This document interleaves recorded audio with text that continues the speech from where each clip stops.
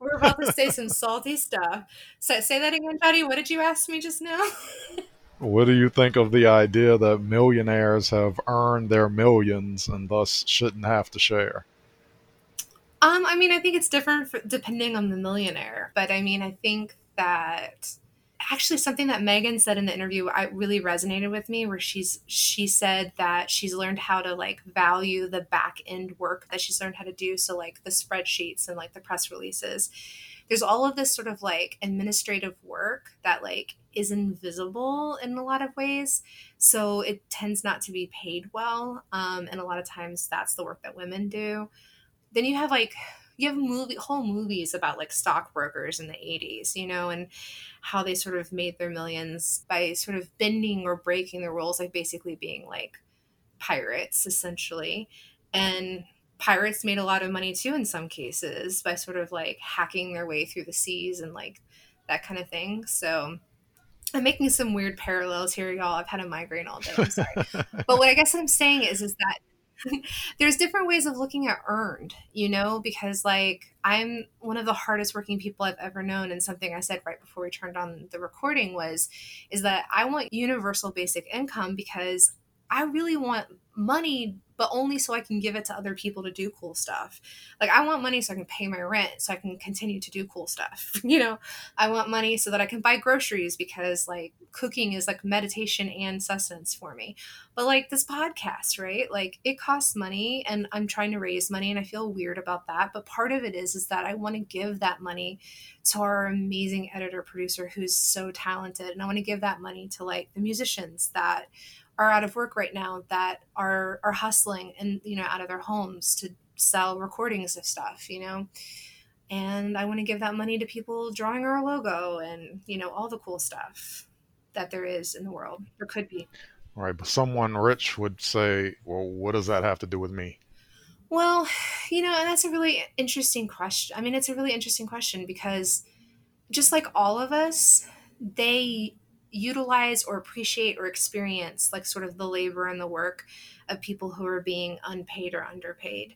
It's just like the conversation about appropriation, right? Like I've been thinking about this a lot. This is a weird tangent, but it's also not as weird as it might sound. But like the fact that there's like a slogan kind of like rotating in my head a lot lately that's like black culture is American culture, because if the things that people outside of America know about America tend to be like our music and our food and like a lot of the things that like you can't strip black contributions out of, right?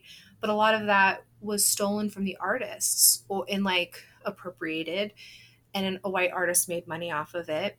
If you look at any millionaire in this day and age, there's a very good chance that they are in the position that they're in because of either structural advantages, loopholes and tax codes, that kind of thing. But I mean, probably in some cases, hard work. And I'm not saying that they shouldn't have any money. I don't think it makes any sense to like be sitting on piles of money while the whole world burns, and while people die. I mean, I had a boss once who doesn't have kids and he would like tease me for like being environmentally conscious in the office, and like I would literally like save stuff to take home and recycle at home, and he would tease me about it and I'd be like, well, I wouldn't have to do this if you would set up recycling, and he'd be like, well, why do I want to do that? I don't have kids. I don't care what happens to the earth after I'm gone. And he was all about hustling and making money, and I just think his values were really really messed up. So maybe this is a gross generalization. I think most people who are millionaires in this day and age, most of them, it's not that they haven't necessarily worked, but that they've had a leg up, whether they see it or not. They have advantages that they've received that they didn't necessarily do anything to have those advantages, and that they need to reevaluate their goals and their values, because I don't know what good any of that money is going to do them after they die. Well, even if they do have children, I don't know what good it's going to do them, because their children are going to be left, in a country with like crumbling infrastructure on a planet that's on fire, and I think, Well, not their estate. right, but Their here's estate the will be thing. pristine. Millionaires are assuming they're playing a lottery. They're assuming that they can sort of like save themselves on sort of like their estate can sort of be like so buffered and isolated from the rest of the world that they can save themselves. But as we're kind of seeing with like California wildfires, like where, where Sarah is, and like here in the South with like the hurricanes and all of the crazy things that are happening weather wise down here. And as we've all seen with COVID, like I'm a fan of zombie movies. And, in Fear the Walking Dead, I can't remember what season it is, but there's a season in which they basically like live for a period of time in an abandoned mansion, this glorious estate. And I mean, it's great, for them after the zombie apocalypse because it's kind of isolated and it has a lot of nice things that they can appreciate in relative safety after they've kind of like gone through everything that they've gone through. But where is the owner? Like, where's the owner of the estate? Like, something happened to the owner. They're not entirely immune to like what happened to the rest of the world. Anyways, that's a long rant. All right, so I should probably answer my own question, lest I be accused of, wanting the millionaires to hoard their wealth. My answer to the question of, actually, I don't even remember what my original question was, but something along the lines of, should millionaires have their wealth distributed? Did they earn it? Right, or, the fact that they worked for it, presumably, and thus should be able to keep it. Well, I think that they are a part of this economic structure. And this economic structure is set up for a few to succeed. So the economy is set up like a pyramid. There's more people at the bottom in the lower wage jobs, the lower paid jobs, the lower educational requirement jobs. And as you move up the pyramid, the number of those jobs or positions or opportunities gets less and less. So at the very top, at around the 1%, there's not a lot of room for lots of people. So if you get there, you got there because you were lucky. Now, yes, you might have worked hard, but lots of people work hard. So if you're there also because of luck and because of the system that allowed it. So to me, you should pay back into the system that allowed you to get there. And part of the system is, I mean, it's a capitalist system. So there is an exploitation of the people at the bottom. So to pay back the people at the bottom who you are exploiting to get to the top, to me is only fair. So I'm not a hater. Like, people on the right say that people that take the positions that I take hate the wealthy. I don't hate the wealthy at all. I have no problems with people being wealthy. I'm more concerned about the people at the bottom and the way they are treated and the things that they need. And how do we pay for the things that they need? Well, we should pay for it with some of the excess that the people at the top have, because they're lucky to be there and they benefited from the system that also keeps the people at the bottom down at the bottom. So that's my rant. No, I think that's really reasonable. I think it's a very rational argument for why wealth should be redistributed, and like I don't think that like it's like a moral sin to have wealth or to have achieved wealth.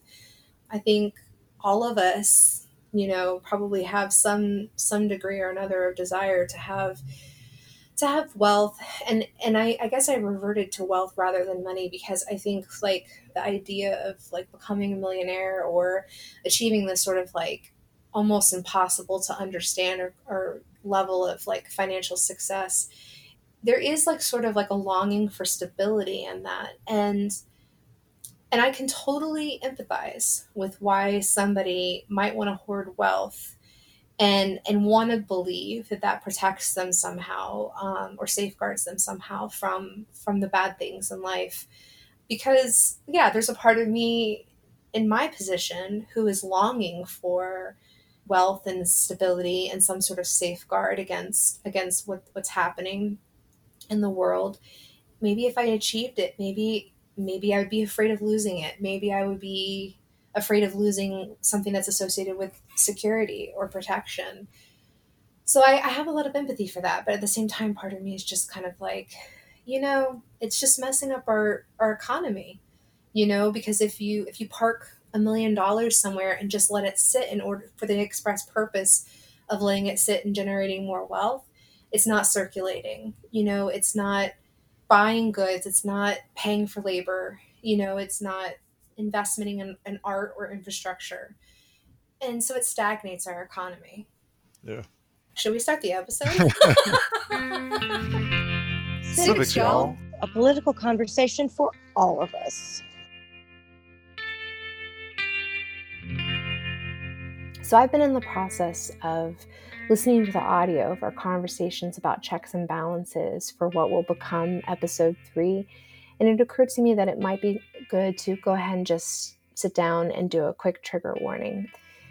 I'm not entirely sure how I feel about trigger warnings. Maybe that's something that we'll have to talk about at a future date, me and Jadi. I don't know how Jadi feels about trigger warnings.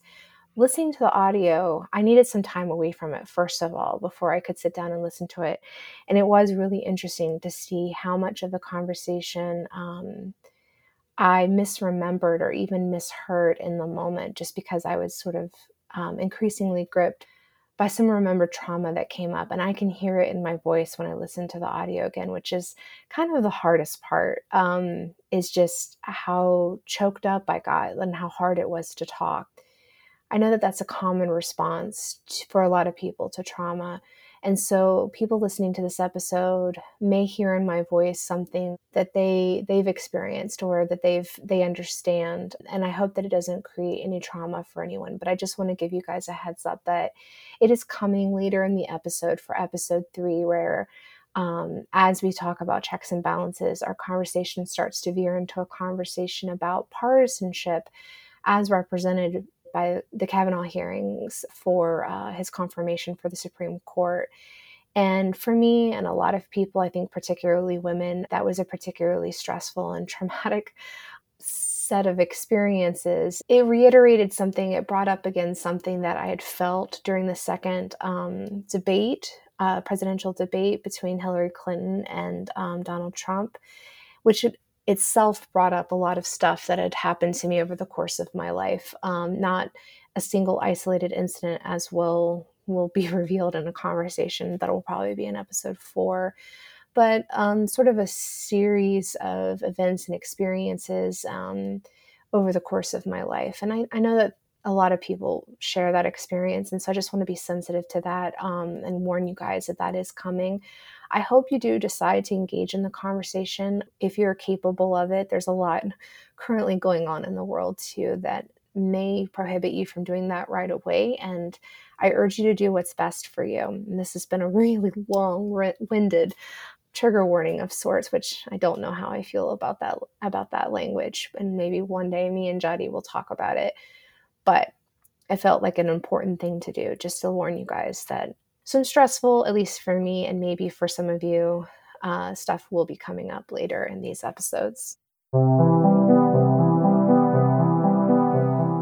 The Constitution separates the government's power into 3 branches to prevent one person or group from having too much power. The separation of government into 3 branches creates a system of checks and balances. This means that each branch can block or threaten to block the actions of other branches. Here are some examples. The Senate, part of the legislative branch, can block a treaty signed by the president, the executive branch. In this example, the legislative branch is checking the executive. The U.S. Supreme Court, the judicial branch, can reject a law passed by Congress, the legislative branch. In this example, the judicial branch is checking the legislative branch. This separation of powers limits the power of the government and prevents the government from violating the rights of the people. So today's episode is about checks and balances. Oh, maybe our money conversation is related to checks and balances? I don't know. What do you think, Jadi? I don't, but you always find some way to loop it all together, tie it all together. So go for it. Let's see what you come up with. So something really interesting happened where we had a technical glitch in the early part of our conversation about checks and balances. weirdly, my microphone went out, or I just had some sort of recording problems. I had a really old computer. It was an 8-year-old computer that I was really struggling with. It was kind of holding us back for a while there. And I've since gotten a new computer, but Jadi said some really great things. And this first little clip that I want to introduce real quick, he's clearly responding to something brilliant that I must have said about the possibility that perhaps the people can act as a check on the government. And I do remember saying that, and he indicates that I said something along those lines. He said that it was a really good point. I want to include, if possible, what Jadi says in the next little segment, because it was really good.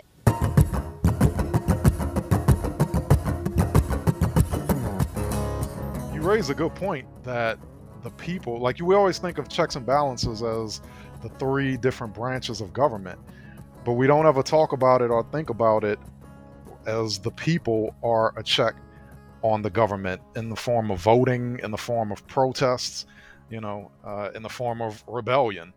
So I think that's a very key concept.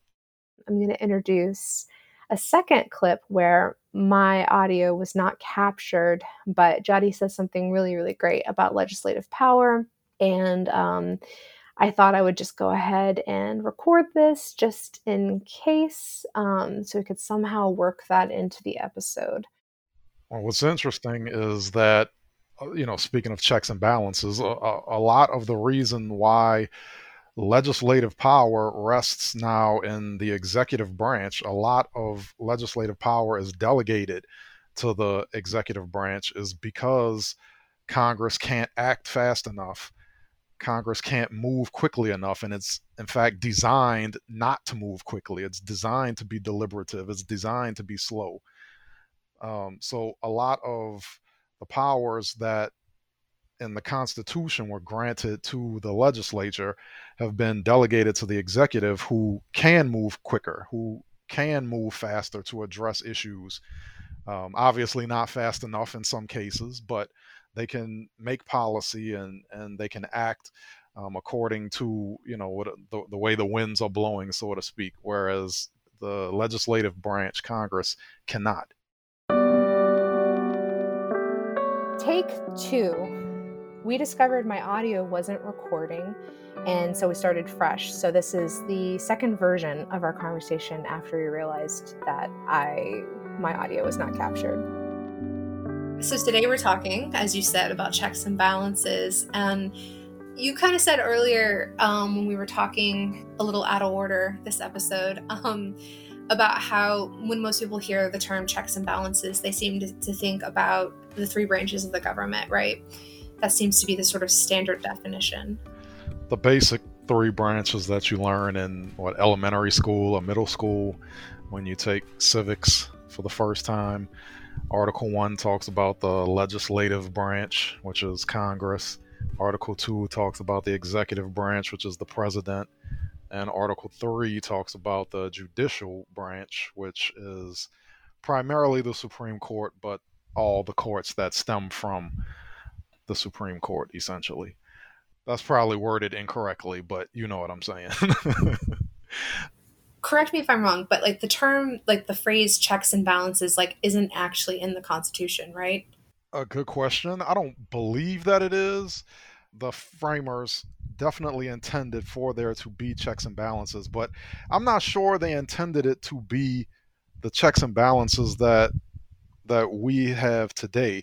Because, for instance, or as I talked about in the last episode, the judicial review is not in the Constitution.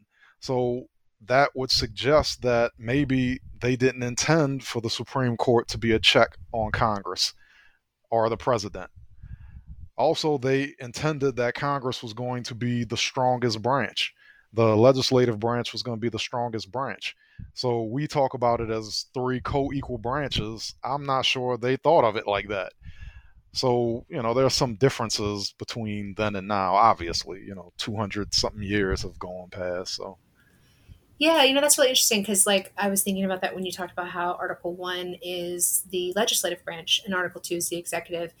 So that does kind of seem like they intended for, the legislative branch to be like sort of primary. They mentioned it first. Right. Right. And it wasn't until the early 1910s, I think 1900s, 1910s, that the executive really started to assume power, largely through delegation of legislative duties. And the Supreme Court allowed it. They said as long as Congress gives the executive a framework to work in, then, legislative delegation is constitutional. Well, and so this little summary, the new citizens test summary for question 14, which is the one about checks and balances. The question is, what stops one branch of government from becoming too powerful?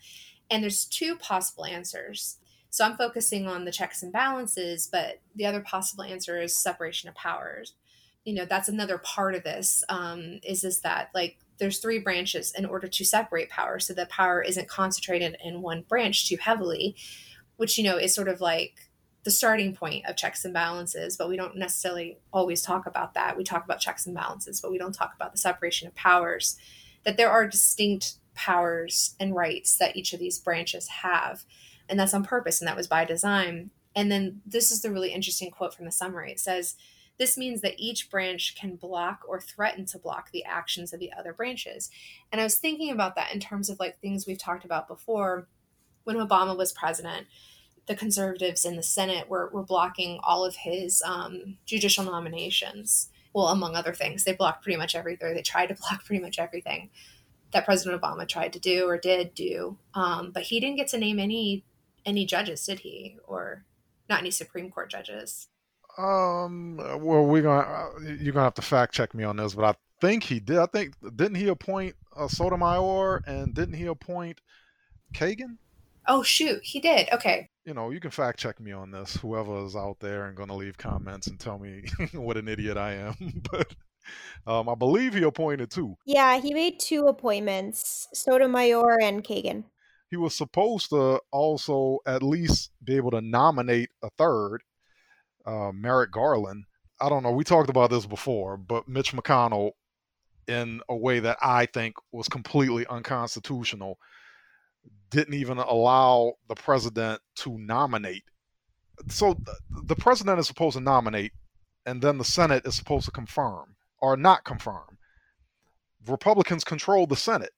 They could have easily looked at Merrick Garland and said, nah, we're good. And it would have been completely constitutional. I'm not sure why they did what they did in what is, to me, an unconstitutional way. Yeah, I don't know where I was going with that. What that brings to mind that each branch can block or threaten to block another branch is that the Senate, which is part of another branch, not even the entirety of another branch, but the Senate was continually blocking President Obama while he was in office. And then at the end of his second term, he was blocked in the way that you just sort of, said, that you just sort of ranted about, from appointing a judge. And the reason I also think about that in terms of more recently, like when I was taking the practice new citizens test with, I think it was when I took it with Noelle, it turned out that I don't know a whole lot about the House of Representatives or the judicial branch. Those are like my two weaknesses, or two of my weaknesses. And I realized that like we don't hear a lot about the judicial branch. I mean, we hear about like the Supreme Court rulings occasionally, but usually just when they're about like abortion or threaten to be about abortion, or about something that like in an election year we might hear about, Supreme Court rulings. But they seem to be really tied to like what the president is doing or not doing, whether or not we hear about the Supreme Court rulings or how they rule seems to be really tied to the executive branch in a surprising way. That's because you're in left-wing bubbles. The right wing have valued the Supreme Court and federal judges and all of that for a while, and have been working to place conservatives in a lot of those federal positions, in those federal appellate positions. So they have been very concerned about constitutional, the judiciary, constitutional decisions, and even federal appellate decisions, wisely. I've always said that Republicans and the right wing are way better politicians than Democrats and left wingers. And that's one of the things that they were on like years ago, maybe 20 years ago, valuing and knowing the importance of the judiciary. Mm. Yeah, no, I'm filled with regret. I mean, that's basically like the length of my adult life is. It sounds like they've been sort of like plotting to value and take over the judiciary. But part of me is just like, man, where was I? What was I doing while they were taking over the judiciary? Why couldn't I like one woman, force that stopped them? I don't know. I feel a lot of regret about not knowing more about the judicial branch, because it's a lot. It seems like it's a lot more important, or it's become a battleground more recently. Because I do remember hearing that like Obama wasn't able to appoint Merrick Garland is his name, and that sounds familiar to me. But he wasn't allowed to nominate a judge near the end of his second term. And I remember sort of the broad sweeps of that. But I also I gotta say, when I think of the judiciary branch right now, the two things I think of that come immediately to mind are Ruth Bader Ginsburg, probably because there was a movie about her recently. Well, more than one, because there was a documentary as well, and a lot of books, and she's feisty, and we're all praying for her to live forever right now. Well, in hindsight, this is a little eerie, but we did record this before Ruth Bader Ginsburg's passing. But then also the other thing that comes to mind is Kavanaugh, because that was a really traumatic period. I guess you call it nomination or appointment hearings. It's confirmation hearings. Confirmation hearings. I mean, the whole thing just kind of seemed like a sham. But I just remember how... Yeah, anyways, that's probably a tangent that's not for this So podcast. Do you think he should not have been nominated or should not have been confirmed? That's a really interesting question. And I'm glad that you asked it, because it kind of pulls this conversation back on course. I think the way that we handle accusations of rape among all other crimes is really inappropriate in America. And I don't have all the answers. It's kind of illustrative. It's an illustrative crime in terms of we're not a country that believes in justice anymore. Our motives are not justice-based, especially not restorative justice. We are punitive. Maybe we always have been, but we at least used to pretend that we cared about justice. And the thing is that I believe Kavanaugh's accuser, and I'm going to call her that because I think her name has been she's been sort of pulled unwillingly into the spotlight, and she needs to sort of be allowed to not be in the middle of the spotlight. I believe her. There's a lot of reasons why I believe her, but at the same time, I don't necessarily believe that an attack in his youth, or even a rape in his youth, would make him a bad judge, and especially if his record otherwise has proven that he learned something from his crime and anything that came after his crime, or he became a better man, in the intervening years, or he is a good judge. And there is some evidence that he has mentored, women and all of that stuff and blah, blah, blah, blah, blah. And whether or not he's appointed as a judge became, unfortunately, a trial for whether or not he did this thing in his youth, because he couldn't be tried for that. And that wasn't the point. I think what the point was for me, and I'm not expressing myself as well as I want to be. I feel like I'm worried I'm coming off as a rape apologist, which I'm not. I think what came up in the hearings for me is that he did not comport himself in a fair or reasonable way. And I feel like his behavior in the hearings should have barred him from being confirmed, because he acted like a man who had been entitled his entire life not to have to think about the consequences of his actions on other people or for himself, because there hadn't necessarily been deep or lasting consequences for his behavior. And the fact that every woman in that room, the women that were questioning him, the women that were testifying, had to do so in an with an inhuman amount of calm and reserve, and sort of like an awareness of like the severity of the circumstances. And he got to rant and rave and make really disparaging remarks, as if the people questioning him had no right to do so, and if he was above the, like, he acted like he was above the law. And I found that genuinely worrisome. So for a minute there, I thought we were going to agree, and I was like super surprised, so very surprised, because I thought I was going to have to be the bad guy here and say, he did something in his childhood, and it shouldn't be held against him as an adult if there's no evidence that he continued to do this type of thing. All of that you said is how I feel, but I thought I was going to be the one to say it, and I was going to get crucified. So I'm glad we agree on that. I do agree with you that he did not comport himself in a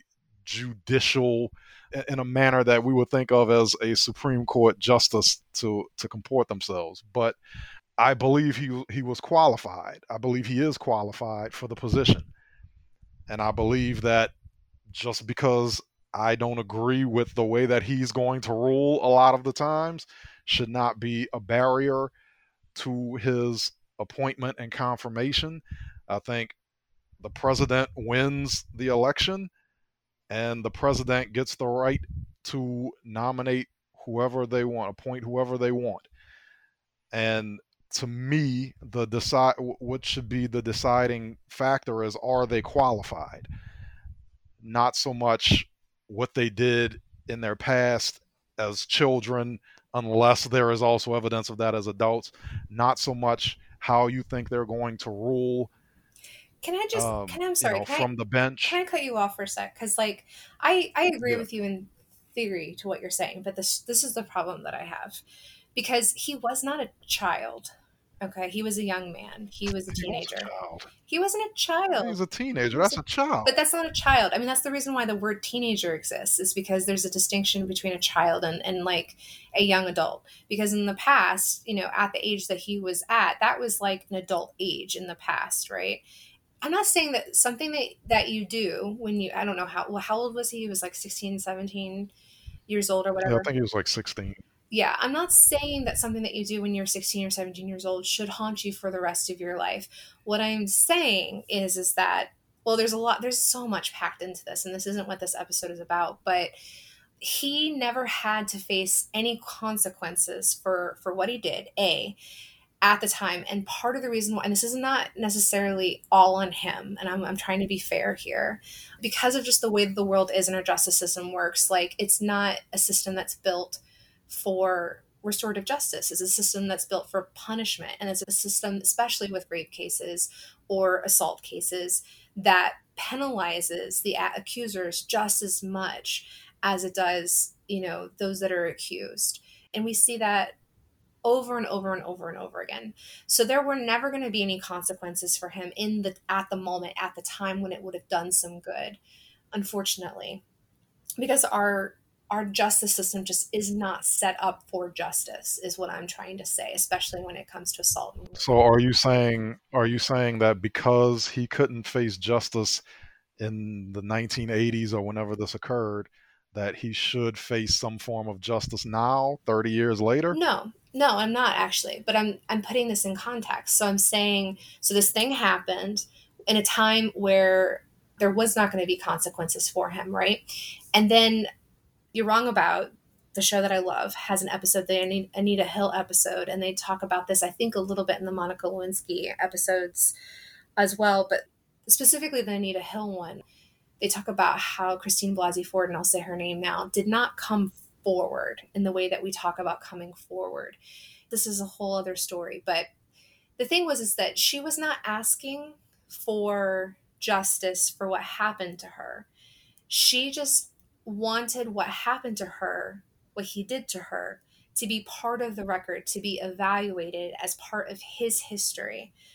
I don't think it was necessarily that she was like, he should not be on the court. Just, if you decide he's on the court, you should know this, right? I think was her motivation for anonymously, privately trying to share this information and trying to get it not into the public, but to the people who were adjudicating this. And then she was called to testify. So that's when it became public, because she, like every woman that shares their history of assault, knows that she's going to be vilified for coming forward, right? So it must have deeply concerned her that this thing that he did, might be reflective of his character and also his ability to be a neutral judge. For her to have shared the information, to be willing to also say it publicly when she knew that there was going to be no justice for her. And she's had death threats. She had to hire security, in order to testify. It cost her deeply to do this testimony. And I think that's the thing that we have to consider in this conversation. But the point of it was to say, this is illustrative of something that this person has done, something that I know about their character. And I'm only bringing it up because they are up for a position that is for life and that is meant to judge cases, to be one of the highest judges in our lands in cases where he may not be able to be fair. He may not have a full awareness of situations similar to what he committed, if that makes any sense. And I mean, if he had just said, I'm deeply horrified that my actions have hurt somebody so deeply in the past. I did not understand that our interaction was perceived the way that she perceived it, or whatever he said, or if he just acknowledged it, but then also My understanding is that he doesn't even remember it. So from his perspective, this didn't happen. Ooh, yeah, exactly. So he could have just said that. He could have just said that fairly and allowed her to testify because she was being asked to testify without haranguing, without his behavior. I think if he had just calmly said what his side of the story was, what his understanding of what had happened or had not happened, I don't remember it. Even if he had said I was a heavy drinker in my teens, and acknowledged that I sometimes got blackout drunk and don't remember things. If he had said all that very calmly and he'd shown any sort of regret for the boy that he had been, even if he did not remember what had happened, I think that would have showed a lot of wisdom and calmness. He could have taken the opportunity. He would have been the same person theoretically, that he is now and that he was then, except his behavior would have been different. His behavior would have been, more appropriate. It would have been something that we wouldn't look at and be like, well, man cannot calmly judge. That man should not be one of the highest adjudicators in the land, So it's not even that he's going to rule differently than I would want him to rule, although that is frustrating, especially because he is someone that's accused of assault, and knowing that he's potentially going to be adjudicating cases that determine laws that. Sorry, I'm just devolving now, and this is not even the point of this conversation. Well, the only reason I brought up the way he was going to rule, because obviously that had nothing to do with the accusations, but the reason why his accuser was brought to testify before Congress was because the Democrats did not want him to be on the bench because of his conservative ideas. It always comes back. I mean, ever since, I'm not an expert, but Robert Bork was the first one that I remember them, and this was Democrats blocking a judicial nominee, a Supreme Court nominee, because they disagreed with his philosophies, with his ideologies, as opposed to whether or not they were qualified.